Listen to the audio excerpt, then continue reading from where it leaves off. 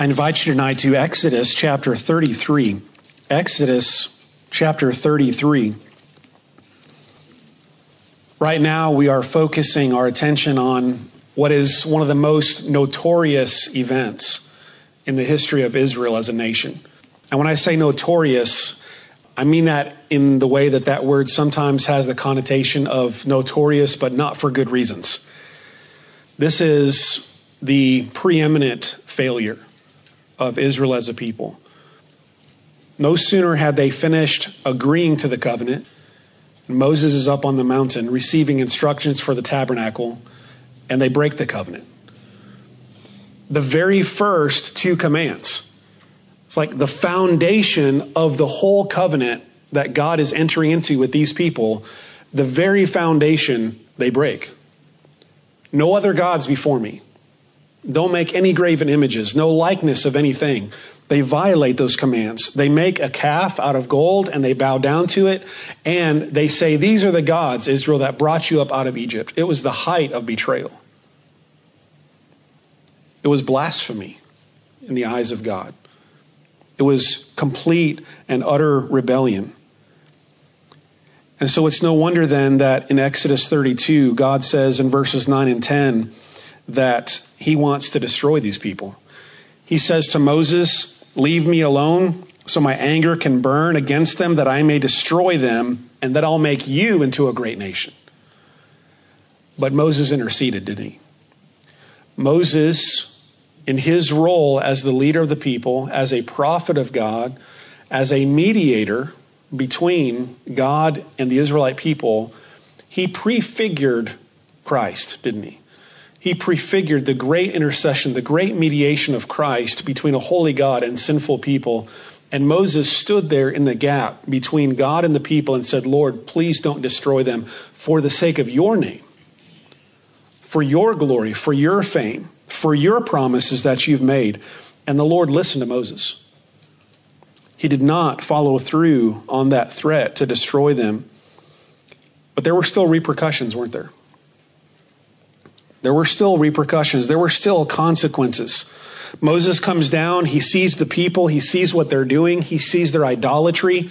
And in anger, mirroring the holy, righteous anger of the Lord, Moses destroys that gold calf, burns it, grinds down whatever is left, tosses it into the water, and makes the people drink it. As a sign of judgment, as a test, if you will, to see whether their hearts were with the Lord or not. But that wasn't the end of it. Moses says, whoever is with me, whoever is on the Lord's side, come to me. And the Levites rallied to Moses' side, and Moses said, now go through and dispense God's justice. And they went through, and they put to death by the sword 3,000 Israelite people. Perhaps some of those that were recalcitrant, stubborn, refused to repent, or those who were maybe ringleaders in the movement, they died. They were put to death.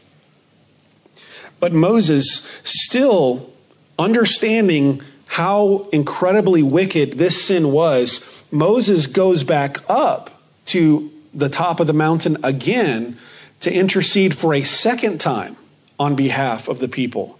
And says, perhaps I can request of the Lord atonement for your sins.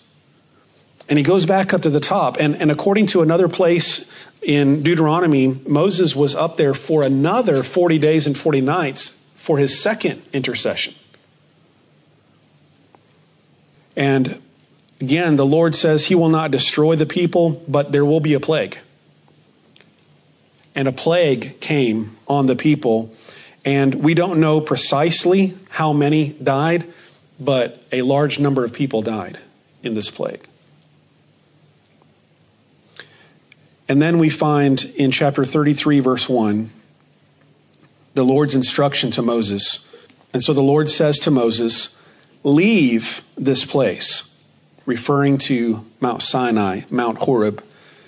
Leave this place, you and the people you brought up out of Egypt, and go up to the land I promised on oath to Abraham, Isaac, and Jacob, saying, I will give it to your descendants. I will send an angel before you, and drive out the Canaanites, the Amorites, the Hittites, the Perizzites, the Hivites, and the Jebusites.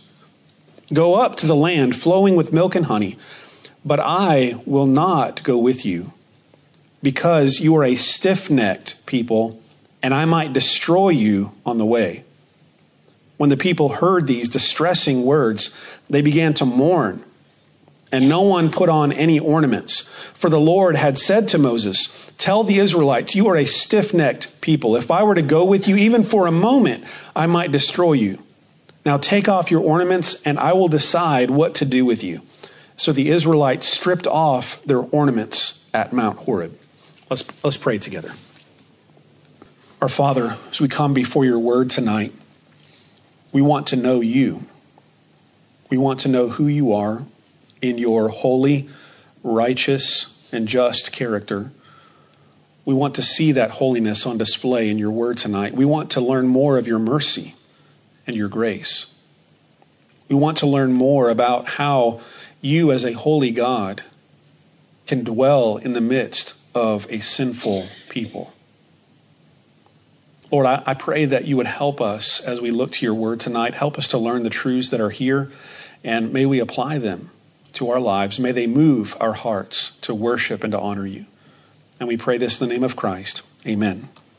I think one of the things that this passage teaches us is that the Lord's holy anger is not easily appeased. The Lord's holy anger is not easily appeased. That is, his holy anger against sin. The Lord's holy anger against sin is not easily appeased. I mentioned a few moments ago that Moses had already caused the people of Israel to drink the remnants of the burned idol that he destroyed.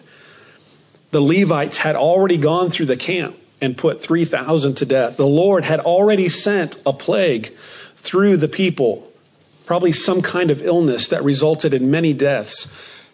And yet still, there are hints here in chapter 33, verses 1 through 6.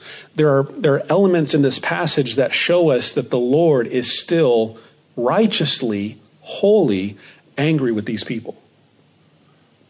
And I think we see it in a few different ways. One is in verse number 1, where the Lord says to Moses, "Leave this place." And the way the Hebrew reads there, it's actually two verbs. The NIV just has one, "leave this place." There's actually two verbs there. One is the command, "go," and there's another imperative, "go up." It's literally go and go up. And as you read those together, it's almost as if you put those two imperative verbs together. It's almost as if God is saying, "Get out of here. Go away from this place." What is significant about this place? This is where the Lord's presence is, isn't it?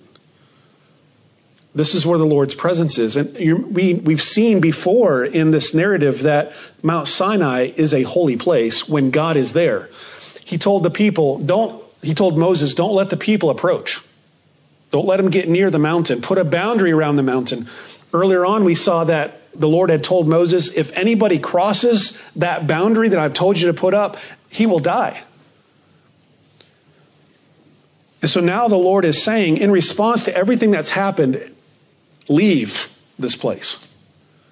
And the way I read that, especially in the context, it's almost as if Lord is saying, I don't want you in my presence right now. Go. He is still in holy, righteous anger with these people. And so they've already gone through these punishments, the Levites, the plague, but still that does not fully atone for their sin, does it? It can't fully atone for their sin. Even if they were to offer as a sacrifice every animal that they had, it would not fully atone for their sin, because this was a very vile and heinous sin in the sight of God.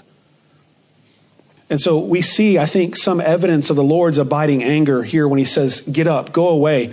And I think we also see it in verse number 1, when the Lord says to Moses, leave this place, you and the people you brought up out of Egypt. It's the same language that we saw before when the Lord first saw their sin and was angry about it. In chapter 32, verses 9 and 10. The Lord said to Moses, go down there and take care of your people. Your people that you brought up out of Egypt. They've already become corrupt and have turned aside from the way. And so now here, even after the punishments, God is still referring to them, to Moses, as your people. He's still angry with them. We also see it in this passage that the Lord's holy anger is still burning against them because he says to Moses, I will send my angel with you, but I will not go with you. So the Lord is saying, I will send my representative, I will send my messenger. That's literally what an angel is a messenger, an emissary on behalf of God. God says, I will send my angel, but my presence will not go with you. He says, or I might destroy you. We see in this passage also that the Lord refers to them as a stiff-necked people.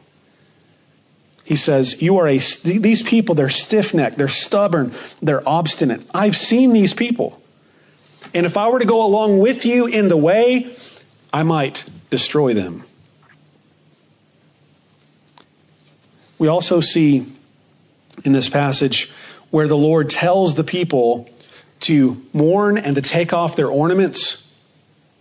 And he says at the end of verse number 5, now take off your ornaments and I will decide what to do with you. So there are several elements in this passage that still convey the Lord's holy frustration and anger with these people, if we can put it in those emotional type terms. The Lord is a holy God, isn't he? He's a holy God. He is a righteous God. He is perfect, absolute perfection in righteousness. And he graciously, mercifully entered into a covenant with these people based on the promises that he had made to Abraham, Isaac, and Jacob. And no sooner was the ink dry on that covenant, so to speak, that they were already breaking it.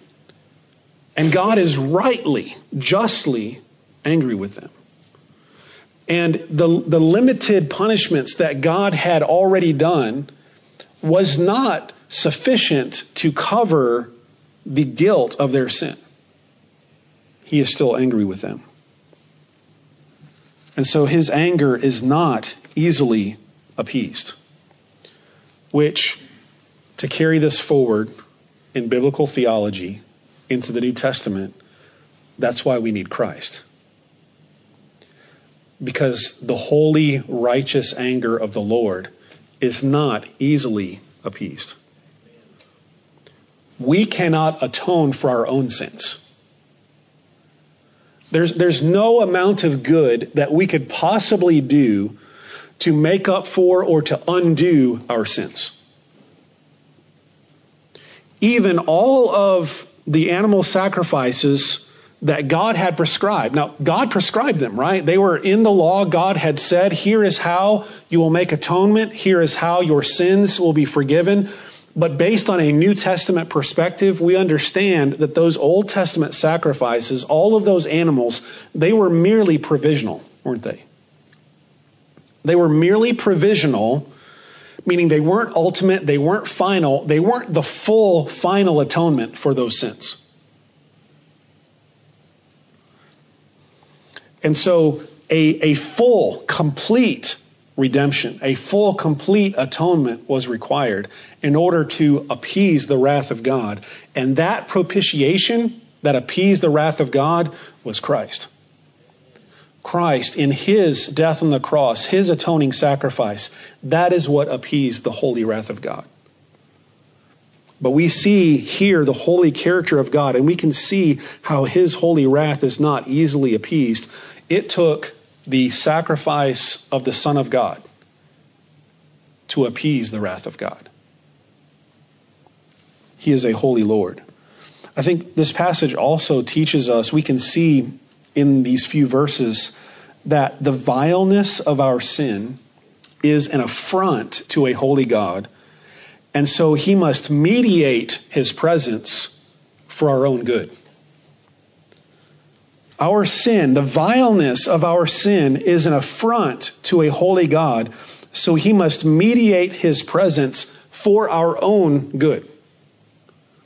And we've seen this theme already in Exodus, that God's presence in the midst of his people is a mediated presence.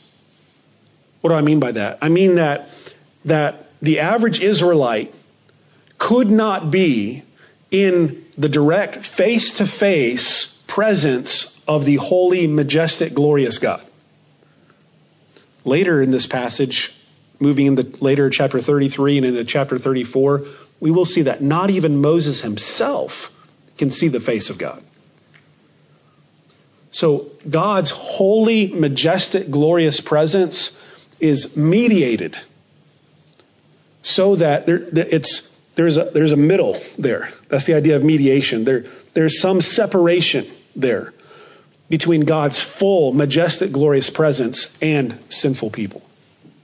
And we see that mediation even more so in this passage when the Lord says to Moses, I myself am not going to go with you. I'm going to give you an angel who will go with you.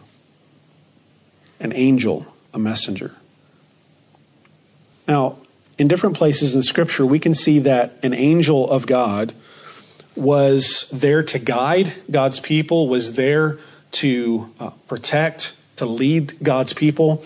We see a very close resemblance to the wording here in Genesis 24, verse 7, with the servant of Abraham going to find a wife for Isaac.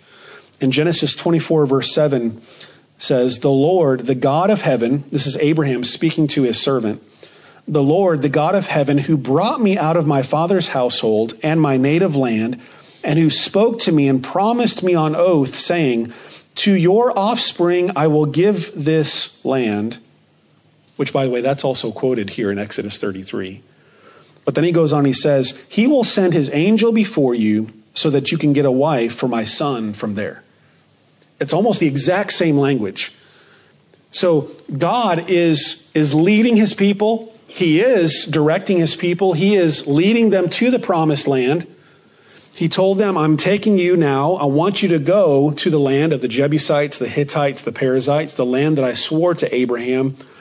But there is a little separation that God is intentionally putting there when he says, I am not going to go with you, but I'll send my angel with you. He's mediating his presence.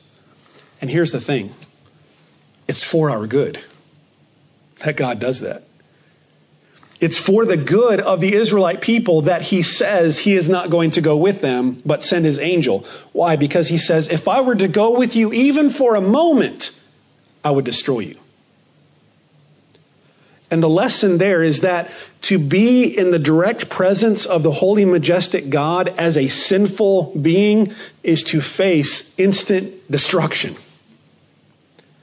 And so God's presence must be mediated for him to be with and among sinful people. How does that teach us, or how does that reflect or point to what Jesus Christ has done to us, or done for us? In the New Testament, we have one great mediator, don't we? We have Jesus Christ, who is our mediator. He is the one who took down the veil of the tabernacle, of the temple. He is the one that essentially brought an end to the mediation of the high priesthood of Aaron and his sons. He is the one who brought an end to the animal sacrifices that were made on behalf of our sins.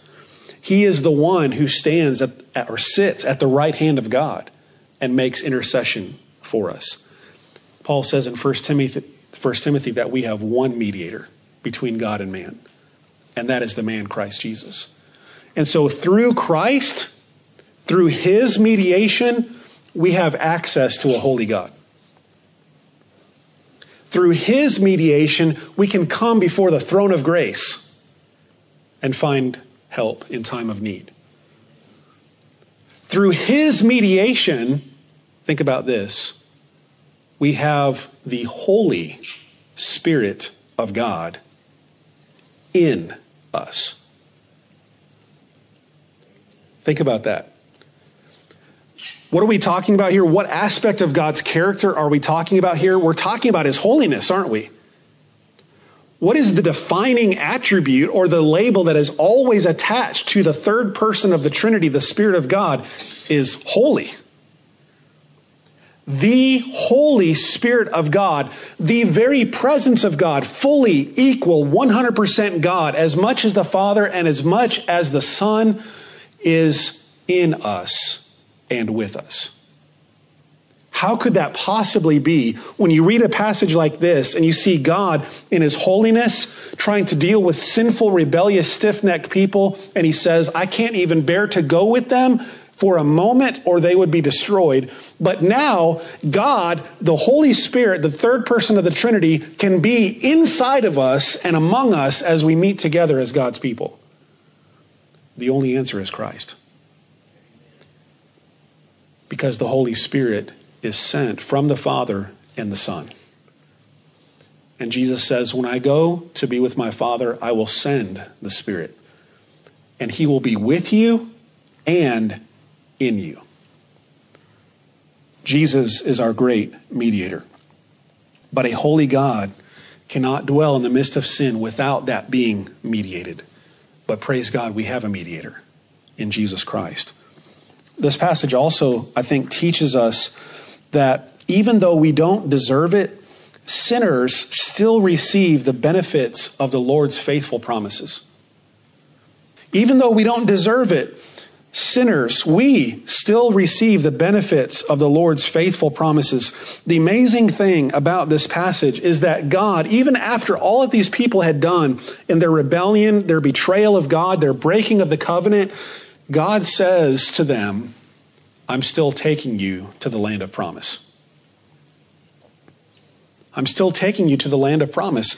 And he gives the exact description, the same description of the land that he gave to Abraham. It's the land of the Canaanites, the Amorites, the Hittites, the Perizzites, the Hivites, and the Jebusites.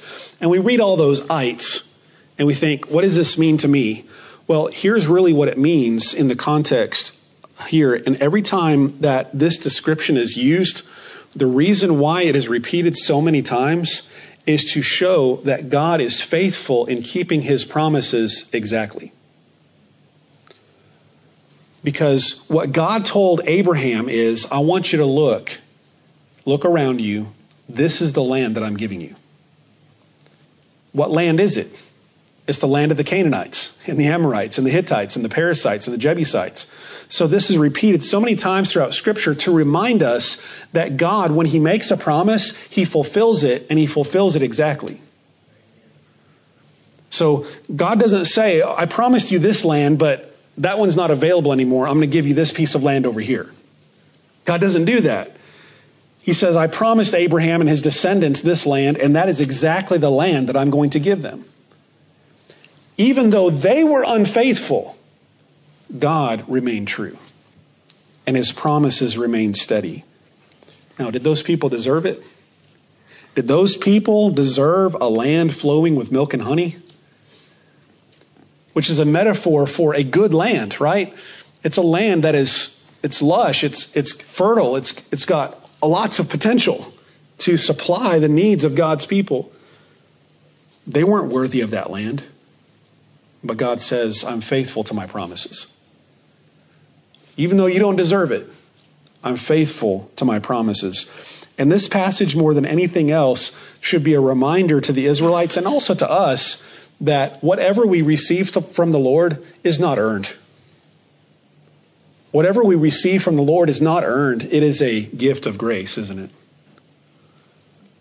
These people did not earn the land flowing with milk and honey, but God blessed it to them anyway, because he's a faithful God. This passage also teaches us, I think, that the only proper response from our side, the only proper response to our sin and guilt in the eyes of God is trust and repentance. The only proper response to our sin and our guilt in the eyes of God is a true and honest repentance and trust in God. And I think there are a few things in this passage that show us that the people, these stiff-necked, stubborn people, are actually repenting. And they're showing some remorse over their sin.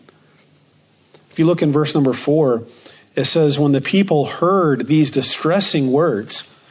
What distressing words? What was most distressing about the message that Moses brought them? It was that God wasn't going with them. And it's for that Moses then intercedes again on behalf of the people and begs God to go with them. That's what was so distressing, is that the Lord said, I'm not going with them. And so what was their response? They mourned. They mourned. This is a mourning of brokenness. This is a mourning of, I believe, recognition of their sin. This is a mourning of sorrow. I believe that at this point, they are starting to have their eyes open to see the sin, the nature of their sin against God. And they're mourning over it. In addition to that, what shows repentance and faith is where it says that they took off their ornaments and they put them aside. You say, how does that show repentance and faith? In a couple of ways.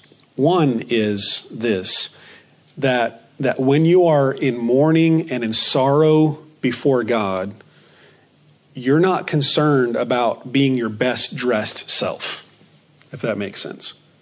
In other words, in the ancient world, a sign of repentance was a sign that was shown physically by the way that they dressed, by the way that they adorned themselves.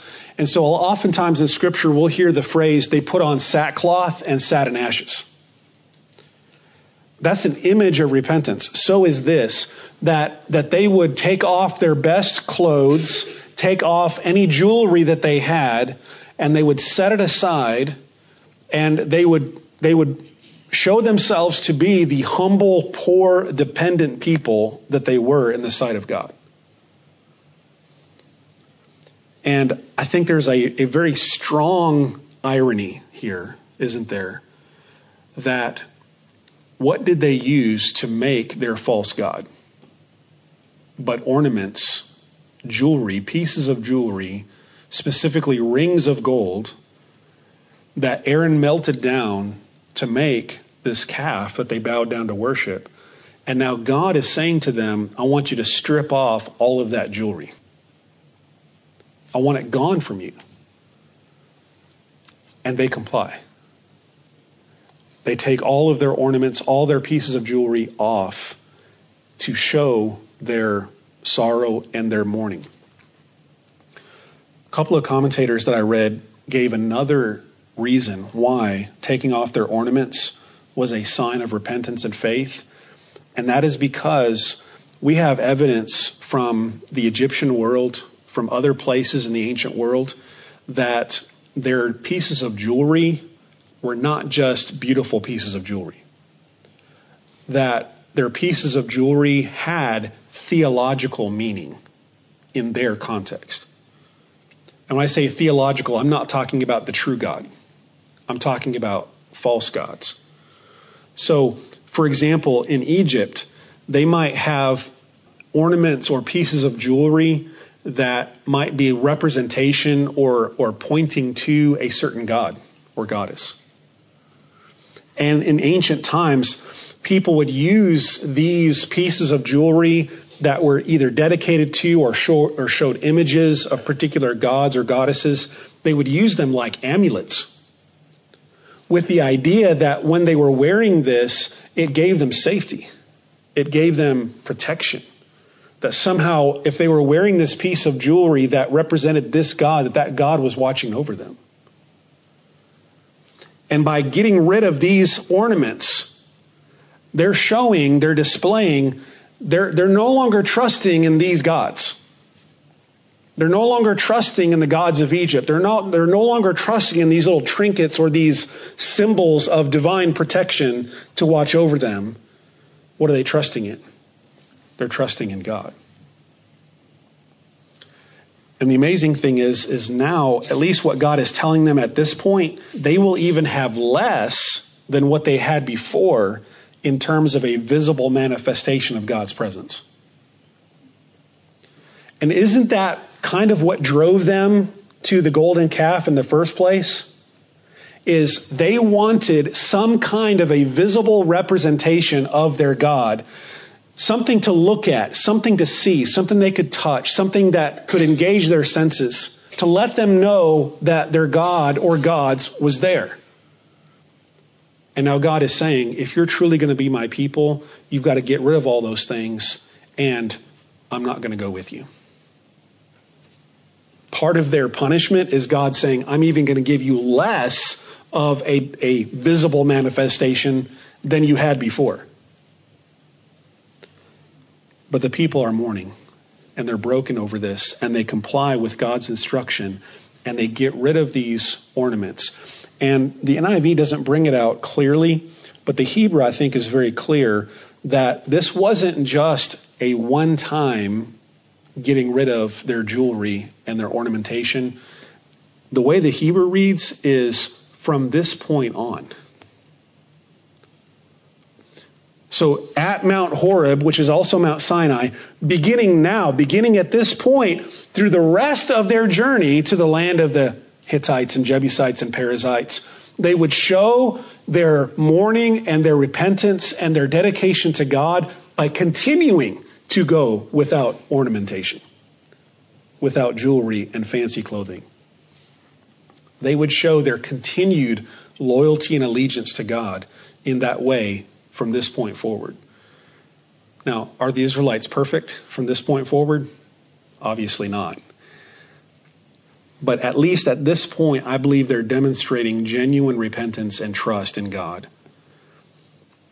And that's the right response, isn't it? When we sin before a holy God. That's the right response. There is nothing that can truly atone for our sin other than what God himself provides. And ultimately, he provided that in his Son, Jesus Christ. So it's not that our repentance or our trust atones for our sin. No, Christ atones for our sin. But the appropriate response to what God has done for us in grace and mercy is repentance and faith. And we see that on display, I think, in this passage. And so this passage teaches us many things about how we can relate to a holy God. On the one hand, a holy God cannot dwell in the midst of sin. He cannot look upon sin. He can't be there. His presence has to be mediated between his holiness and sinful people. But praise God that now in Christ, he has mediated that presence forever and finally in his Son, Jesus Christ. And what's the call? What's the call? What's the response that is called for in the New Testament in response to what Christ has done? Believe in his name and repent. And so that is the proper response. And my prayer is that, and I believe that's the case, that everyone in this room has placed their faith and their trust in Christ and has turned from their sin to trust in Christ. But we need to carry that message forward, don't we? We need to continually be reminded that it is by the grace of God that we stand. And faith and turning from sin is not a one-time thing, is it? It's a continual mindset in the pattern of the life of a Christian. And so may we continue to be reminded of the grace that has been shown to us that allows us to be in the presence of a holy God. And literally that his holy presence would be in and among us in his Holy Spirit. What a gracious thing that is. So may we be thankful and grateful for that grace, and may we take the message of Christ forward to a people who are in danger of destruction, aren't they? A people who are in danger of destruction at the hands of a holy God. But there is a mediator that they can call upon to stand between them and a holy God. And that mediator draws them nigh to God and makes them at peace with God and forgives their sin, and they are part of the family of God. Let's bring that message forward and share it with those who are in danger of destruction. May God help us to do that. Let's bow in prayer together. Our Father, we thank you that even though we are a sinful people and in no way deserving of any goodness, any mercy or grace, yet, Lord, you have chosen to display that mercy and grace to us, regardless of our unworthiness of it. Lord, we thank you for all that Christ has done and continues to do for us in his high priestly work. We thank you that we can be called the children of God. We thank you that we can have your presence in us, permanently indwelling us in your Holy Spirit. Lord, may we be ever grateful for the acceptance that we can have with you based on the work of Christ. Lord, may we continue to be your holy people. May we live as your holy people. May we be your faithful messengers and ambassadors to the world. So God, help us to be light in this world that points people to your Son, Jesus Christ. And we pray this in his name. Amen.